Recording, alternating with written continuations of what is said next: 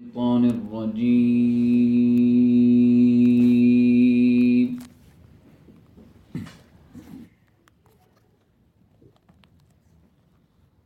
بسم الله الرحمن الرحيم.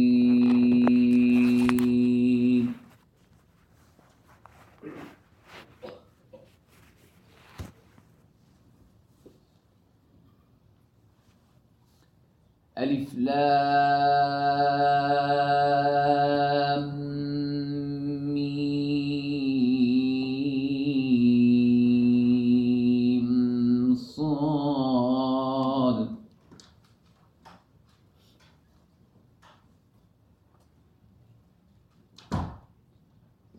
كتاب أنزل إليك فلا يكن في صدرك حرج منه لتنذر به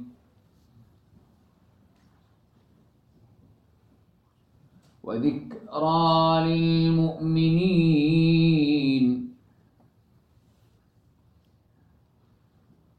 اتبعوا ما أنزل إليكم من ربكم ولا تتبعوا من دونه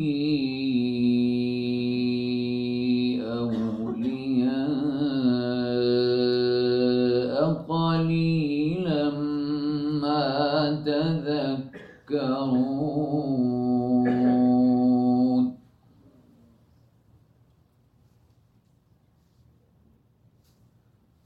وكم من قرية أهلكناها فجاءها بأسنا بياتا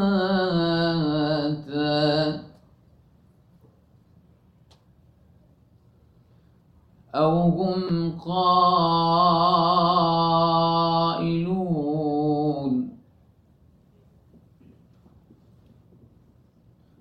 فما كان دعواهم إذ جاءهم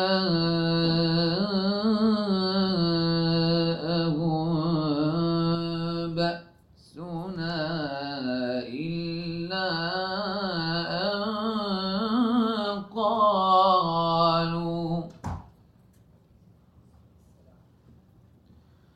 إنا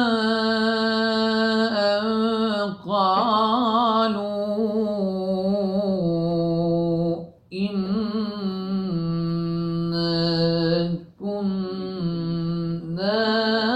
ظالمين.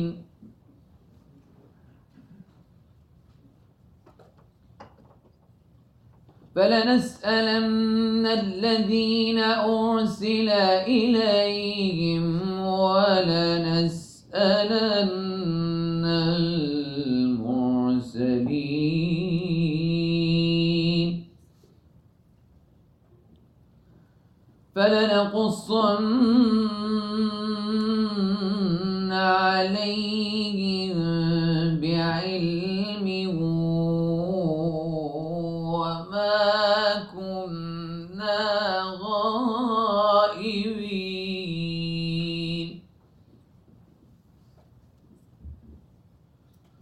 والوزن يومئذ الحق فمن ثقلت موازينه فأولئك هم المفلحون.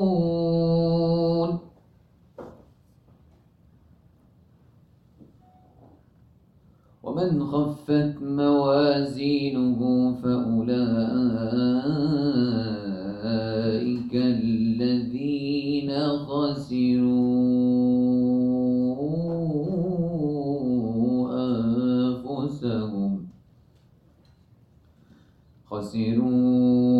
أنفسهم بما كانوا بآياتنا يظلمون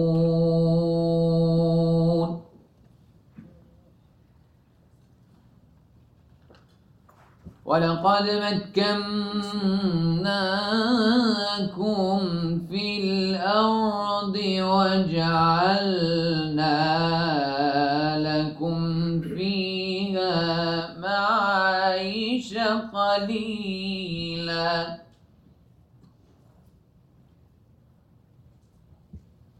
معايش قليلا ما تشكرون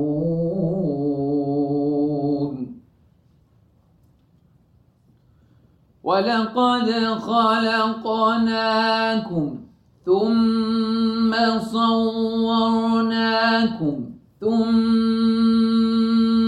قلنا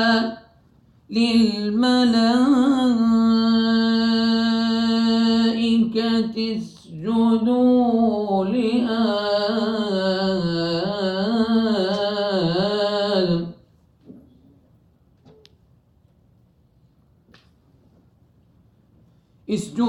لآدم فسجدوا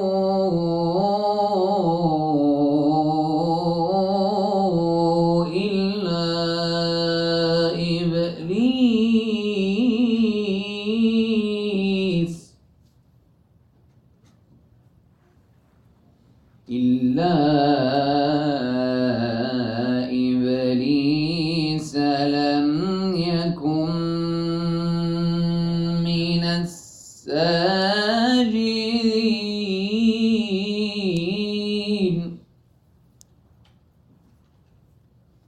بسم الله الرحمن الرحيم والشمس وضحاها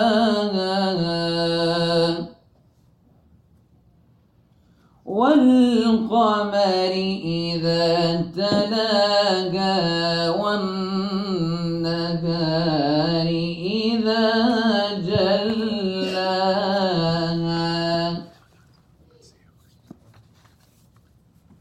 والليل إذا يغشاها والسماء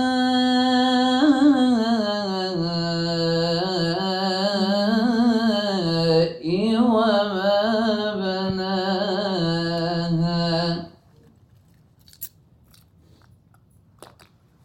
والأرض وما طحاها ونفس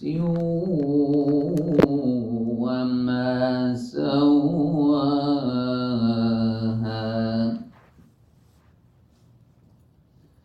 فألهمها فجورها وتقواها قد أفلح من زكاها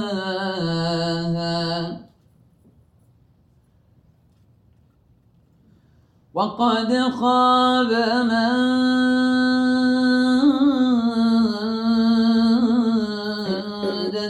دساها كذبت ثمود بطغواها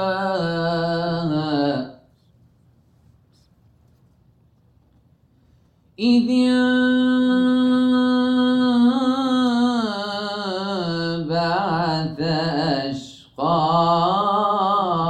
أشقاها فقال لهم رسول الله ناقة الله وسقياها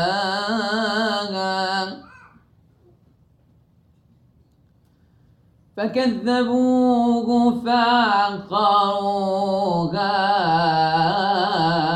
فدمدم عليهم ربهم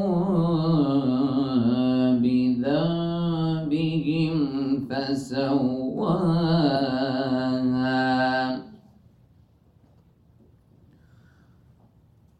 ولا يخاف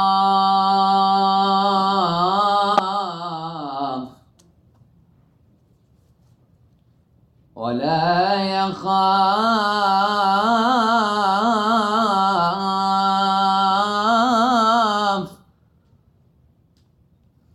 ولا يخاف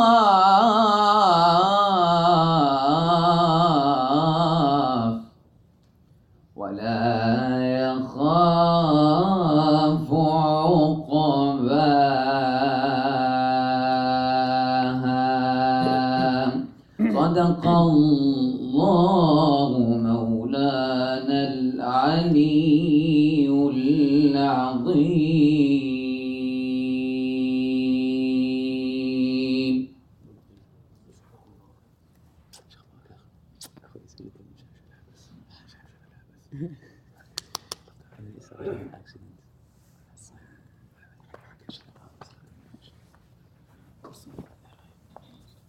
السلام عليكم ورحمة الله تعالى وبركاته.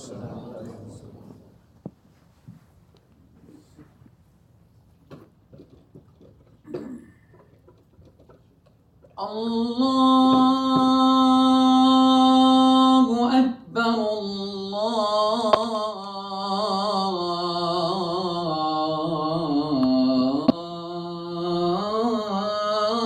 الله أكبر. الله أكبر الله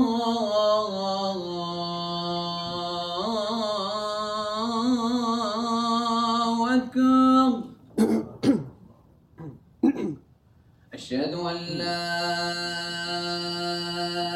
إله إلا الله.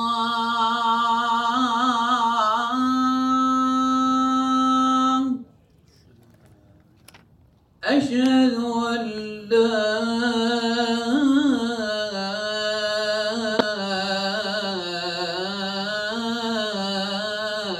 إله إلا الله. أشهد أن محمد رسول الله.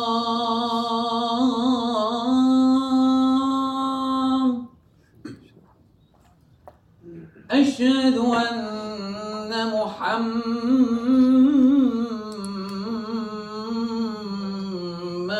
رسول الله. حي على الصلاة.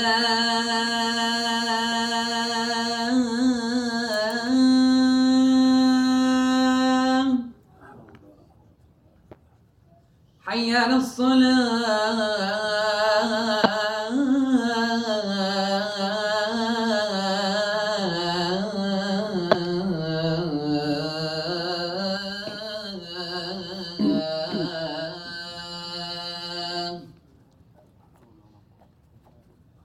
حي على الفلاح.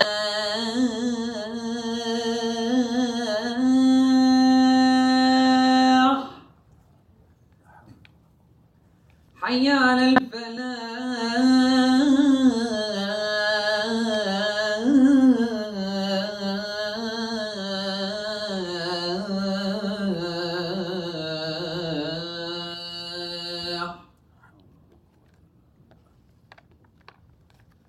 الله أكبر الله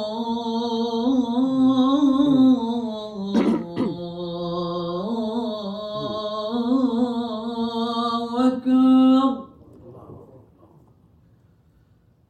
لا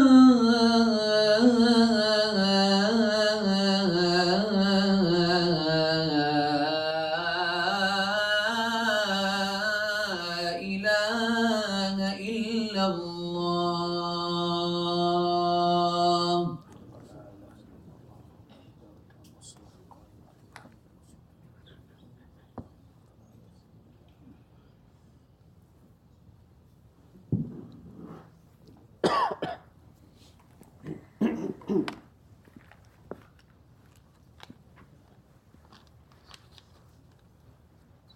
إن الحمد لله نحمده ونستعينه ونستغفره ونستهديه ونؤمن به ونتوكل عليه ونعوذ بالله من شرور أنفسنا ومن سيئات أعمالنا إنه من يهده الله فلا مضل له ومن يضلل فلن تجد له وليا مرشدا وأشهد أن لا إله إلا الله وحده لا شريك له وأشهد أن محمدا عبده ورسوله بلغ الرسالة وأدى الأمانة ونصح الأمة وكشف الغمة وتركنا على المحجة البيضاء اللهم صل وسلم وبارك على سيدنا وحبيبنا وقدوتنا محمد بن عبد الله وعلى آله وصحبه أجمعين يا أيها الذين آمنوا اتقوا الله ولتنظر نفس ما قدمت لغد واتقوا الله إن الله خبير بما تعملون.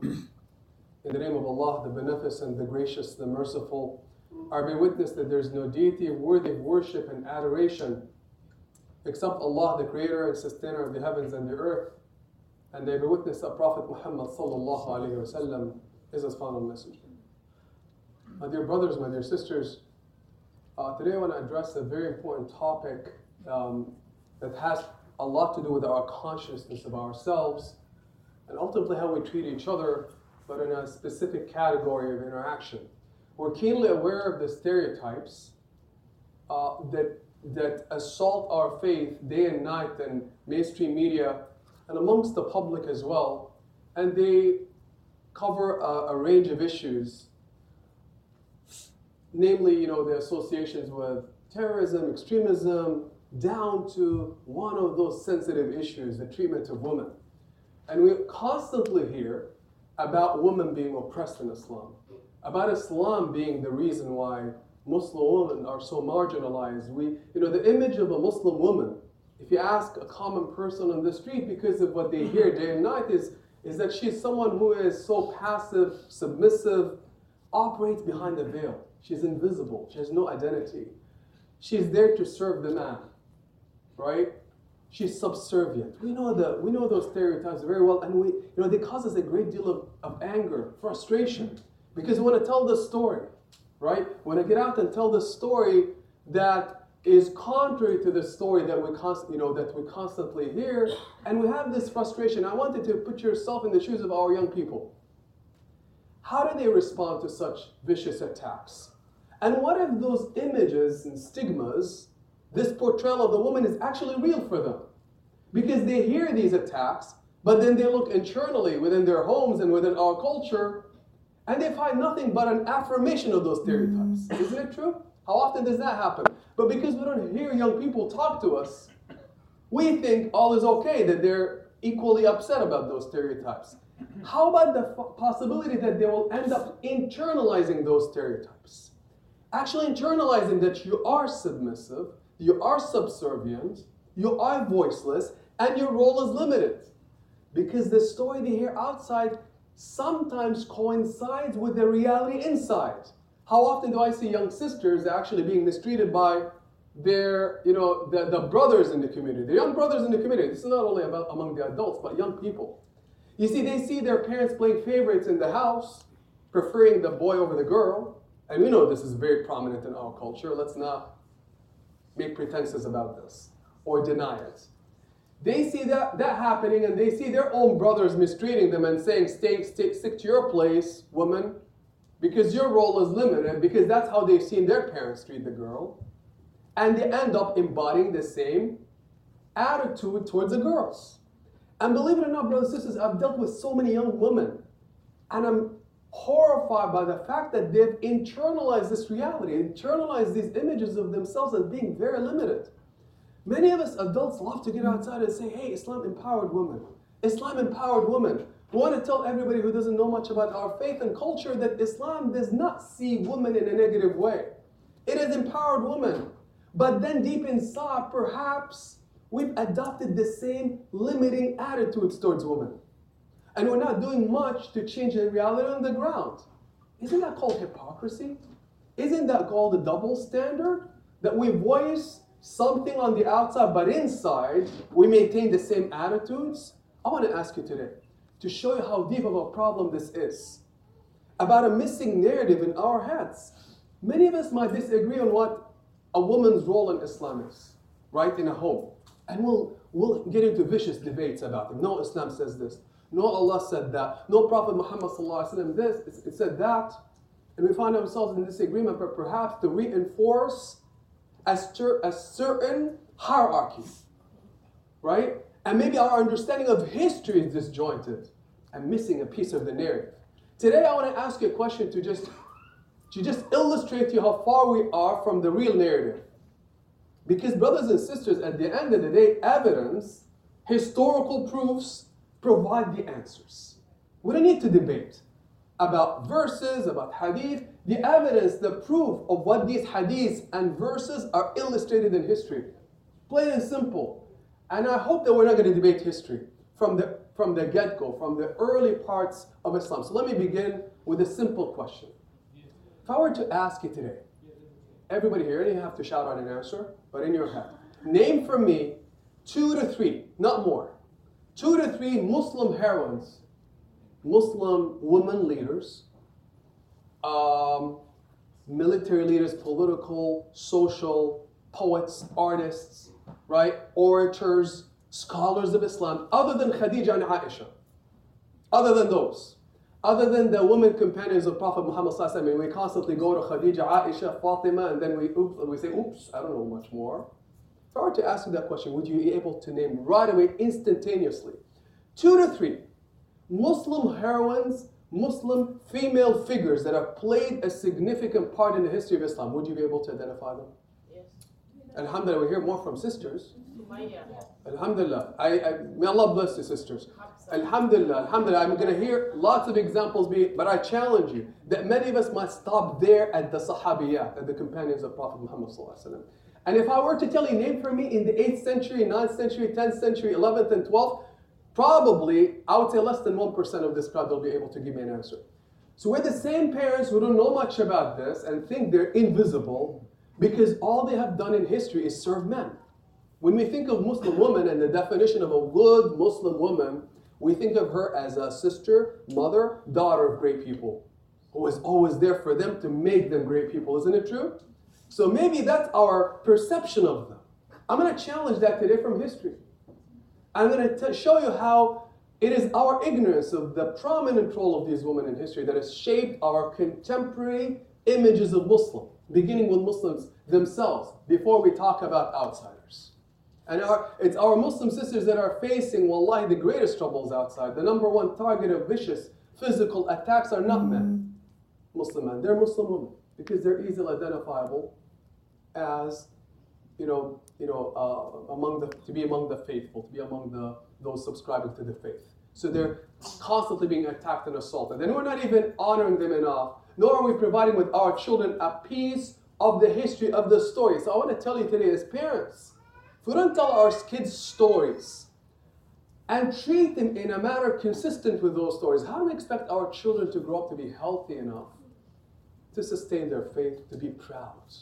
To be proud, because most of them are not proud of this faith, or not proud of the culture that treats them in a discriminatory fashion.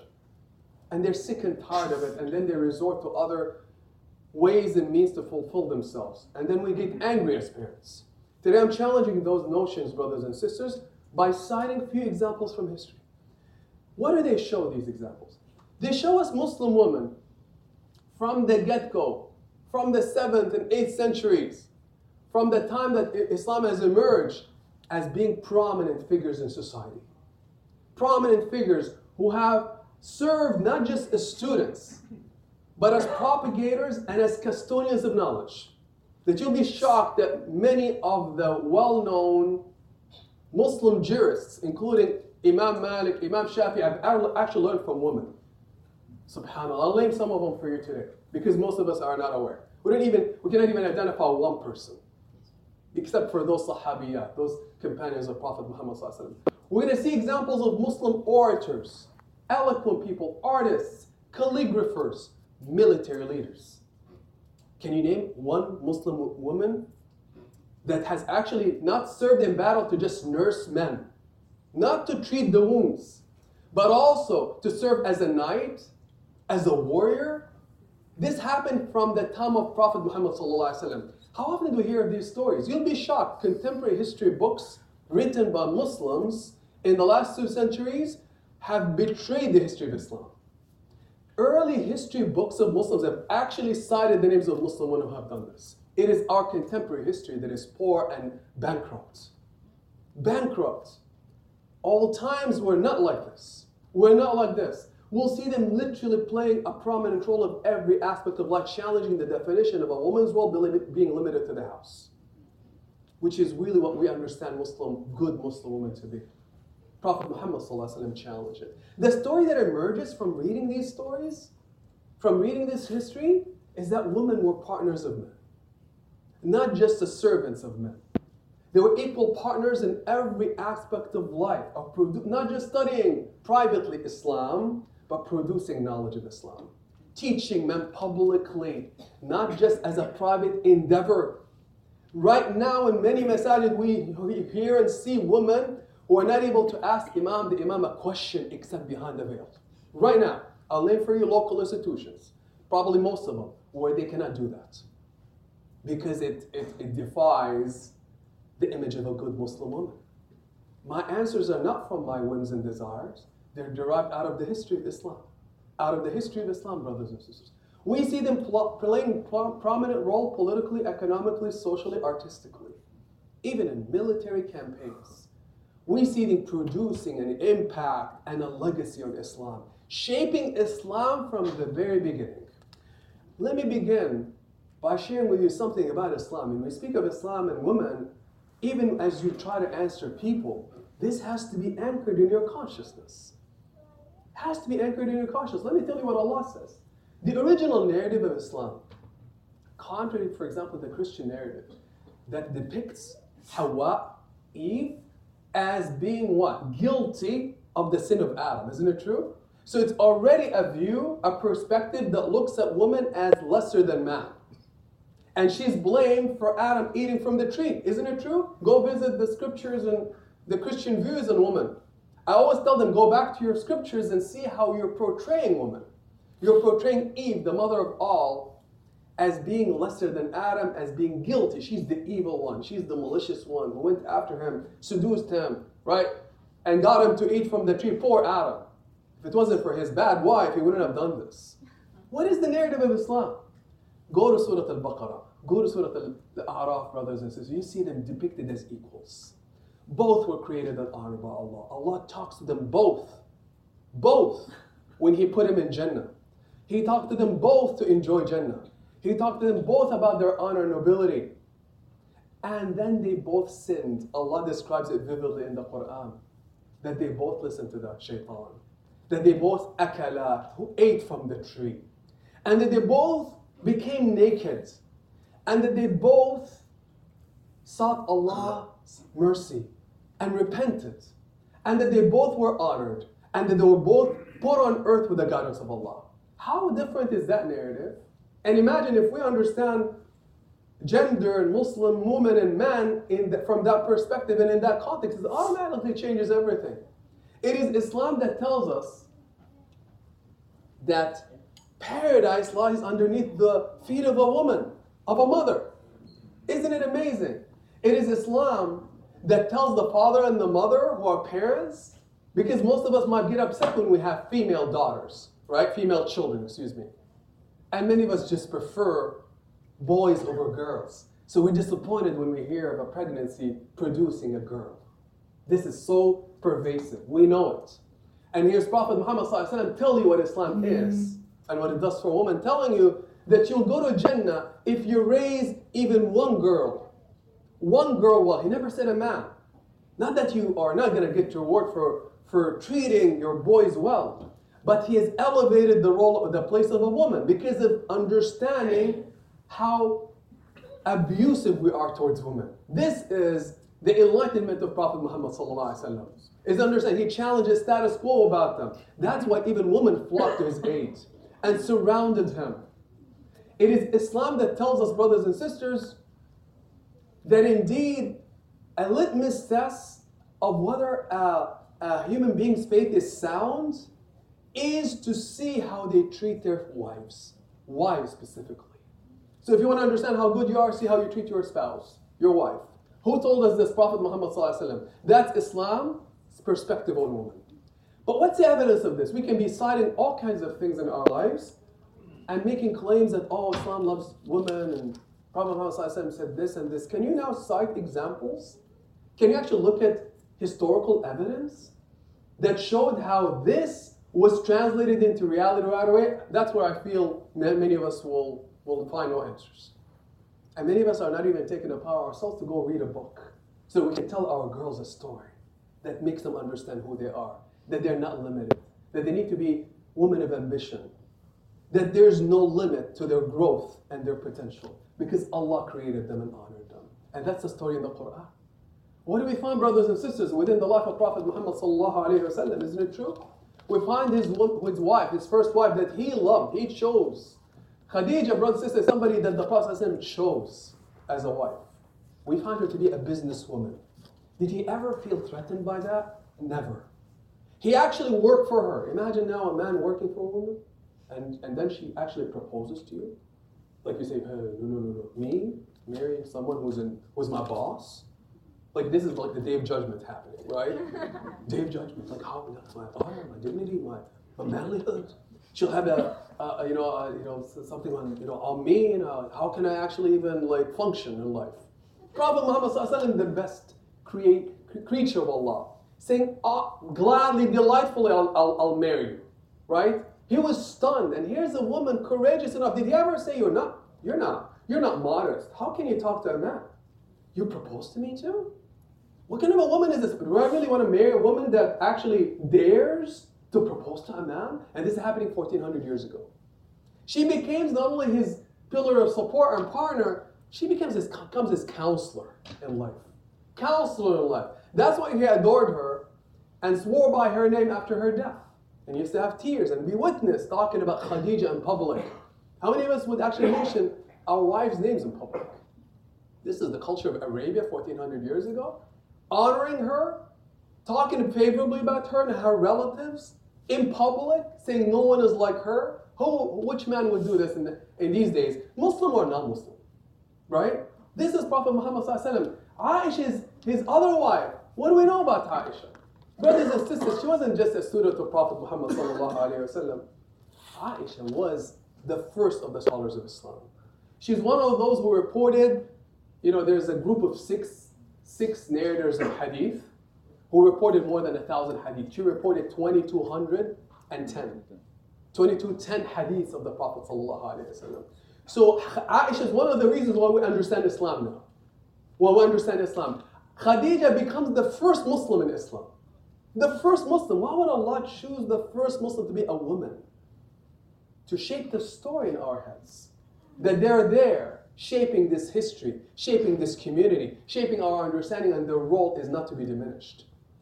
Aisha, the narrative hadith, taught men. How many of us know this? Did you know that the companions, when they got confused about a legal matter, and they wanted the fatwa, you know where they would go for a fatwa? Aisha. Did somebody say aib?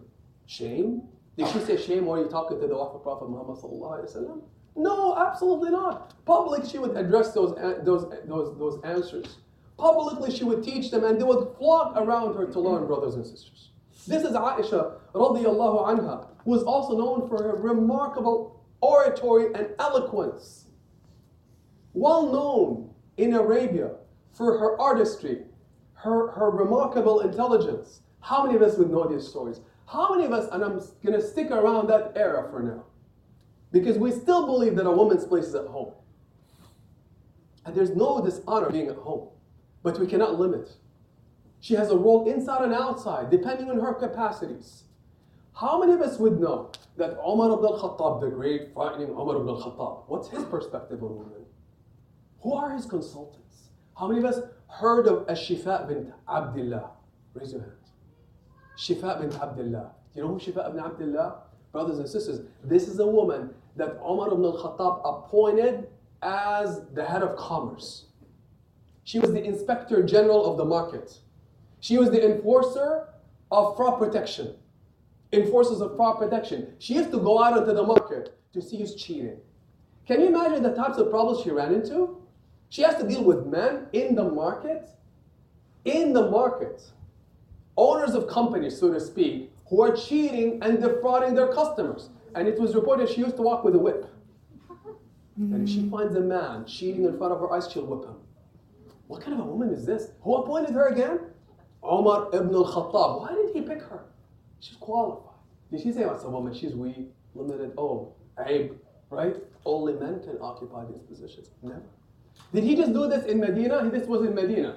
It turns out in Mecca, he hired another woman of equal prowess and talent. Her name is Samra bint Nuhayk al-Asadiyya. She also appointed her as the market inspector in Mecca. As the market inspector in Mecca. Same position, didn't go to a man, he went for the most qualified individuals. How many of us would even know about Samra? Or about Ash-Shifa? But we hear about Umar, about Ali, right? About Zayd, about Khalid ibn al-Walid. But do we hear about this? What happens if these pieces of the narrative are missing from our heads? We have what we have nowadays. Exactly what we have nowadays. This is a part of our history and it was always recorded there. But we made them invisible. We don't want to hear their stories. We don't want to make an effort. How many of us brothers and sisters know that women, as I said earlier, were not just consumers of knowledge, not engaged in learning Islam as a private affair, but they were custodians of knowledge. Ibn Hajar al-Asqalani, one of the prominent hadith scholars. You go, if you open the book, Fath al-Bari, commentary on Bukhari, he's the author. Well-known, well-recognized in history, one of the most prominent and eminent. In one of his references, it's called Ad-Durar al-Karima. Ad-Durar al-Karima, the honored or noble jewels, his book. It cites biographies. He listed 170 prominent women scholars by name from the 8th century. That's the 700s. That's like a few decades after the Prophet Muhammad, he listed 170, citing biographical notices of their names, and then saying that some of them were acknowledged as being better than men, as scholars, more precise, more thorough. These were women scholars who collected hadith, brothers and sisters, who even traveled to pursue hadith. In the 8th century, traveling. Can you imagine many of us, what would happen if our daughters say, I want to go travel to learn? Right? It doesn't mean we don't protect our sisters or our daughters. We have to. It's our duty. But how do we feel about them learning and becoming scholars? Do we hear, brothers and sisters, about Hani Maryam, one of those scholars he cited in his book, who studied theology, faith, fiqh, language, and was noted, brothers and sisters, to be among the best of scholars in her era. That men came to study under her. She traveled to other lands to pursue hadith. And she narrated so many ahadith. How many of his brothers and sisters would hear of Fatima and, of Aisha bin Sa'd ibn Abi Waqqas. Sa'd ibn Abi Waqqas is a companion. His daughter, her name is Aisha. She taught Imam Malik. How many of us have heard of a Sayyida Nafisa? Sayyida Nafisa turns out to be one of the most prominent women scholars who taught Ash-Shafi'i. Ash-Shafi'i, the prominent jurist. Do we know about his teachers? Do we know that Sayyida Nafisa was someone he would go to consult with and learn from? Humbly, that other men came to learn from her? These are things taking place in public institutions, not as private affairs once again. Brothers and sisters, the story goes on and on about the incredible impact of these Muslim women. Why am I sharing some of these examples? To tell you, brothers and sisters, that how we look at ourselves today and our understanding of gender and women is defined ultimately by the story we have. And if the story is deficient, we're going to find deficiency in the way we see them and treat them. We ask Allah Azza wa Jalla to humble us, to open our minds and hearts to true knowledge, and to be sincere in serving Allah Azza wa Jalla and honoring our mothers, sisters, and daughters. أقول قولي هذا وأستغفر الله العظيم لي ولكم فاستغفروه.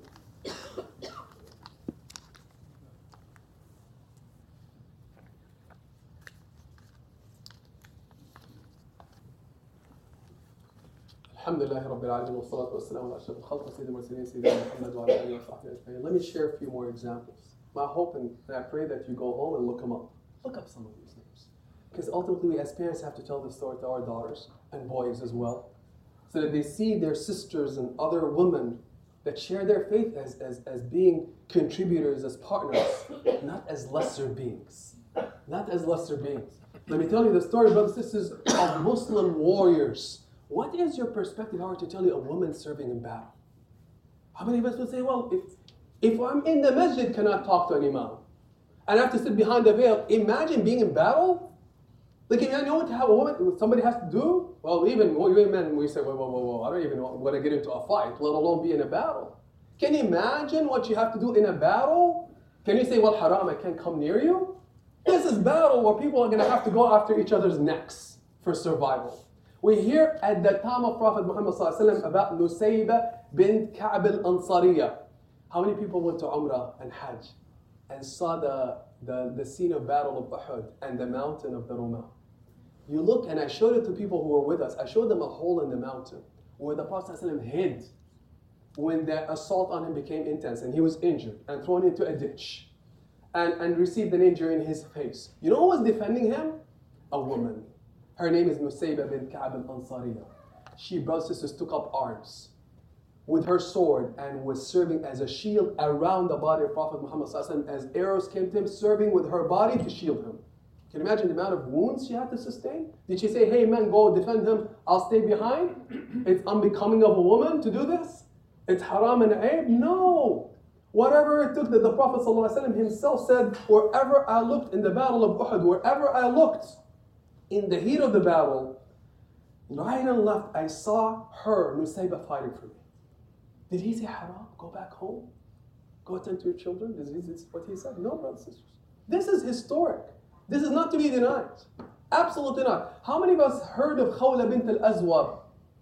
You know, when you think of knights, warriors, or you think of Khalid ibn Walid and other historic figures, even non-Muslim, of serious warriors, how many of us heard of a woman knight? Muslim woman knight with an armor and a spear and a sword going to fight men. Khawla turns out to be one of those Muslim warriors. Go read about her, Khawla bint al-Azwar. What do we know about her? I'm going to cite to you what they say about her in the history books. First of all, she had incredible feats in battles to liberate Syria and Palestine from the Crusaders. Played a prominent role, even under Khalid ibn Walid. Right? And she was a powerful woman who had no fear. Literally, men used to be scared of her. And it was reported that in one of the battles, after she left, she found a group of Muslim soldiers coming back retreating. She stood in their path with other women, and they all looked at her and the other woman, and they got terrified. She says, go back. And they all went back and saying, we prefer to meet the enemy than to meet Khawla, out of fear of her. Out of fear of her. This is Khawla. Go read about her and tell our daughters these stories. What else do we know about her? We hear, brothers and sisters, that in one of the battles near Jerusalem, in Palestine, modern-day Palestine, her own brother was captured. His name is Dirar. He was captured in the battle. And she learned that she was fighting, and she learned that her brother got captured. You know what she did? She went and put on a male's dress, a knight's robe and dress and a shield, covered her face so that she's not recognized as a woman when she goes into the heart of the enemy lines. And it's reported that she went on the horse with her spear and her sword, drove through the ranks of the Romans, and wreaked havoc. Wreaked havoc that Muslim soldiers, including Khalid ibn Walid, and many of the Muslim soldiers thought she was Khalid ibn Walid. When they saw what she was doing, in and out of the army, and as she left, her sword was seen dripping blood. And then she would go back in, taking as many men as she can. And then re-emerging, all looking for her brother. Khalid ibn Walid, they thought it was Khalid ibn Walid, then Khalid ibn Walid surfaced, and he said, who's that? And everybody said, we thought it was you. And they kept watching, brothers and sisters, and then he said, go defend her, let's go in as one man. And they went into the battle to fight with her, to protect her. After the army retreated, the Roman army retreated, they came back and they wanted to know who this person was. They surrounded her, thinking she was a man. And they said, who are you? Who are you? She refused to reveal her identity and to uncover her face. And she tried to escape, it didn't work. After many efforts to escape, and she couldn't, she finally looked at Khalid and spoke. And that's the first time he heard her spoke, and she said, O leader of the righteous, I am nothing but a simple woman whose heart was upset and wounded because I lost my brother. I'm your simple servant. He was blown away, brothers and sisters, to discover that this is Khawla. And he learned in the conversation about her brother, and then he ordered the whole army to go in with her to chase the retreaters to find her brother. And they went all the way back to their headquarters, brothers and sisters, according to the story of this battle. And they fought fiercely until they liberated all the prisoners. This is Khawla. How many of us know about Khawla? How many of us know about Fatima al-Fihri, a Moroccan historic figure, woman who launched the first university in the world? First university in the world in Morocco right now, Jami'at al-Qarawiyyin, built by a woman. And it's recognized and known. A known university. How many of us would know this, brothers and sisters? The stories go on and on, brothers and sisters. We hear of Shajarat al-Dur, of Sitt al-Mulk, who are prominent leaders. Sitt al-Mulk, brothers and sisters, was the regent of Egypt. And according to the story, during the 11th century, she virtually ran the affairs of the empire. Ran the affairs of the empire. Or Shajarat al-Dur, brothers and sisters, was a military leader. In the 13th century, she led multiple campaigns against the Crusaders and was ultimately captured by the French king. SubhanAllah. These are Muslim women. How many of us would know anything about them? Let me conclude, brothers and sisters. I shared with you snippets, bits and pieces about a history that has been missing. The history that we cannot convey to our children because we ourselves don't know. And it's one thing to make claims outside and then to live a different life inside. This is real, brothers and sisters. The attacks on our faith are real. Our kids are losing their faith, right? And we're playing favorites. And we ourselves hold limiting views. And we do see our sisters and mothers and daughters in a limited fashion. Many of us may not, but many do. And we're seeing the cultural manifestations of this, but I'm here to tell you this is serious. This is absolutely serious. And it's incumbent upon us to go re-examine this history and stop debating and arguing. This is not an invitation to be rebellious by men or women. We have to be respectful of one another, honor and serve one another, just as the woman around Prophet Muhammad ﷺ did, and as the men around those women have done. Honoring, partnering as much as possible doesn't mean we don't make mistakes. We need to apologize. Learn and tell the story. We ask Allah Azza wa Jal to humble us, to learn and seek knowledge for the sake of Allah. We ask Allah Azza wa Jal to honor our sisters who have been going through so much hardship and abuse. We ask Allah Azza wa Jal to restore them and heal them, to heal our parents, to heal our children, to sustain them with faith, to nourish their faith, that they're able to withstand the attacks on our and assaults on our faith. We ask Allah Azza wa Jal to guide us to the straight path, to join us with Prophet Muhammad ﷺ, to make us among those who play a prominent role in constructing our communities, in paying contributions to our communities, sisters and brothers, along the side of one another. Allahumma ighfir lana warhamna wa'fu anna wa tawalla amrana wa ahsin khalasana. Allahumma ighfir lana ya rabbal alamin warhamna bi rahmatin tughnina biha an rahmati man siwa. Wa salli lahum ala sayyidina Muhammad wa ala alihi wa sahbihi ajma'in wa aqim as-salam. الله أكبر الله أكبر أشهد أن لا إله إلا الله أشهد أن محمدا رسول الله حي على الصلاة حي على الفلاح قد قامت الصلاة قد قامت الصلاة الله أكبر لا إله إلا الله. Station please.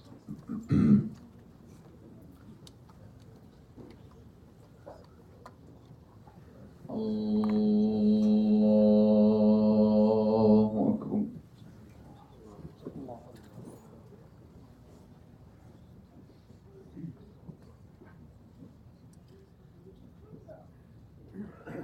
الحمد لله رب العالمين الرحمن الرحيم مالك يوم الدين إياك نعبد وإياك نستعين اهدنا الصراط المستقيم صراط الذين أنعمت عليهم غير المغضوب عليهم ولا الضالين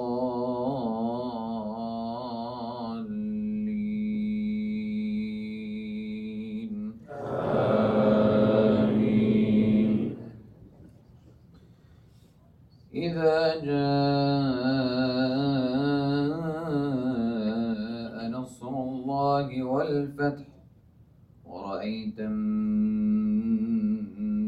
يدخلون في دين الله أفواجا فسبح بحمد ربك واستغفره إنه كان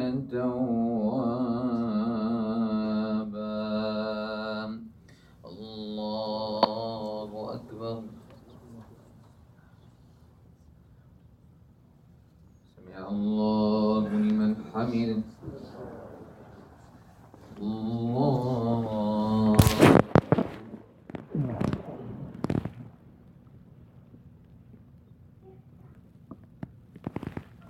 الله أكبر الله أكبر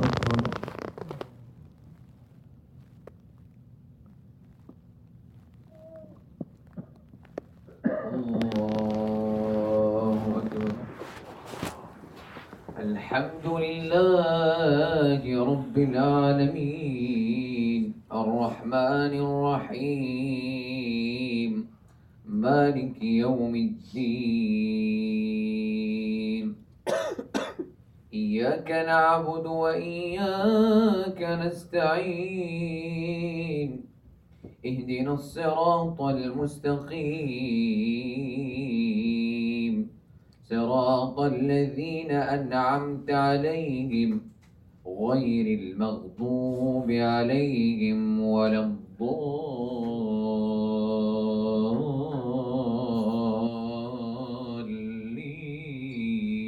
الضالين آمين بسم الله الرحمن الرحيم قل أعوذ برب الفلق من شر ما خلق ومن شر غاسق إذا وقب ومن شر النفاثات في العقد ومن شر حاسد إذا حسد الله أكبر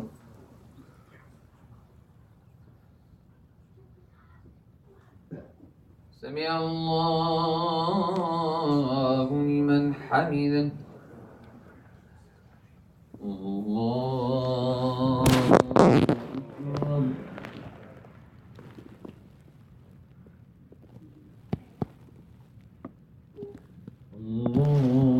الله أكبر الله أكبر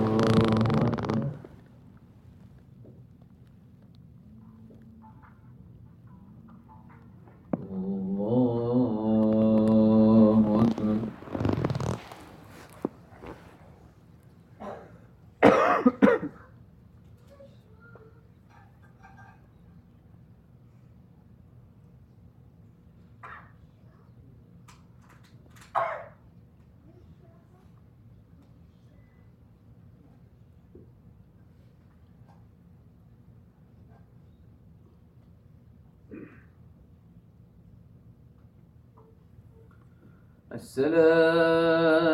السلام عليكم ورحمة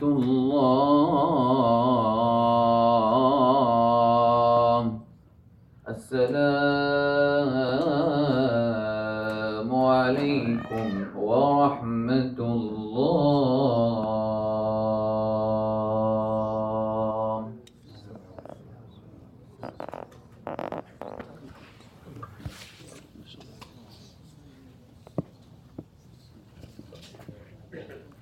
Assalamu alaikum wa rahmatullahi wa barakatuh. How are you, brothers and sisters? Inshallah, you're well. Yes, alhamdulillah. May Allah accept from you, inshallah, and keep you strong, inshallah, and well, you and your children and spouses and parents and families. Allahumma ameen. A couple of announcements, inshallah. First, I'm very excited, alhamdulillah, to announce that by the blessings of Allah, we're going to, inshallah, we're planned and we're going to have our second annual retreat, inshallah. Second annual ICCP retreat, September 28th, 29th, and 30th. Starting, inshallah, from a Friday night, into Sunday, inshallah. Those who've been with us last year understand how much fun that was for the family. This is a camp, brothers and sisters, that is going to, inshallah, be there as an opportunity to, inshallah, retreat spiritually. Right? We need it. In the midst of all the problems that we see, you need time with your family, with your community members. It's a time for bonding, for fun, for entertainment, for eating together, and inshallah, spending time with one another. Sign up now before it's too late, inshallah, because we have limited capacity. limited capacity, and there's an early bird, inshallah, discounted, I believe, price if you sign up by a certain date. Forms are outside. Don't take this kind of take the form and just throw it at home. I'm telling you, it's going to fill up. We cannot exceed the capacity of the camp. It's going to be held at the same place, Miss Center, inshallah, in Rockville, so that inshallah it's close to your homes. And inshallah you don't have to travel far, but I'm inviting you to sign up now before it's too late. Inshallah, go outside, pick up a form, inshallah. Make sure you fill it out completely with credit card information, inshallah. We're looking forward to all of, to this, inshallah, event and spending time with one another. May Allah Azza bless you.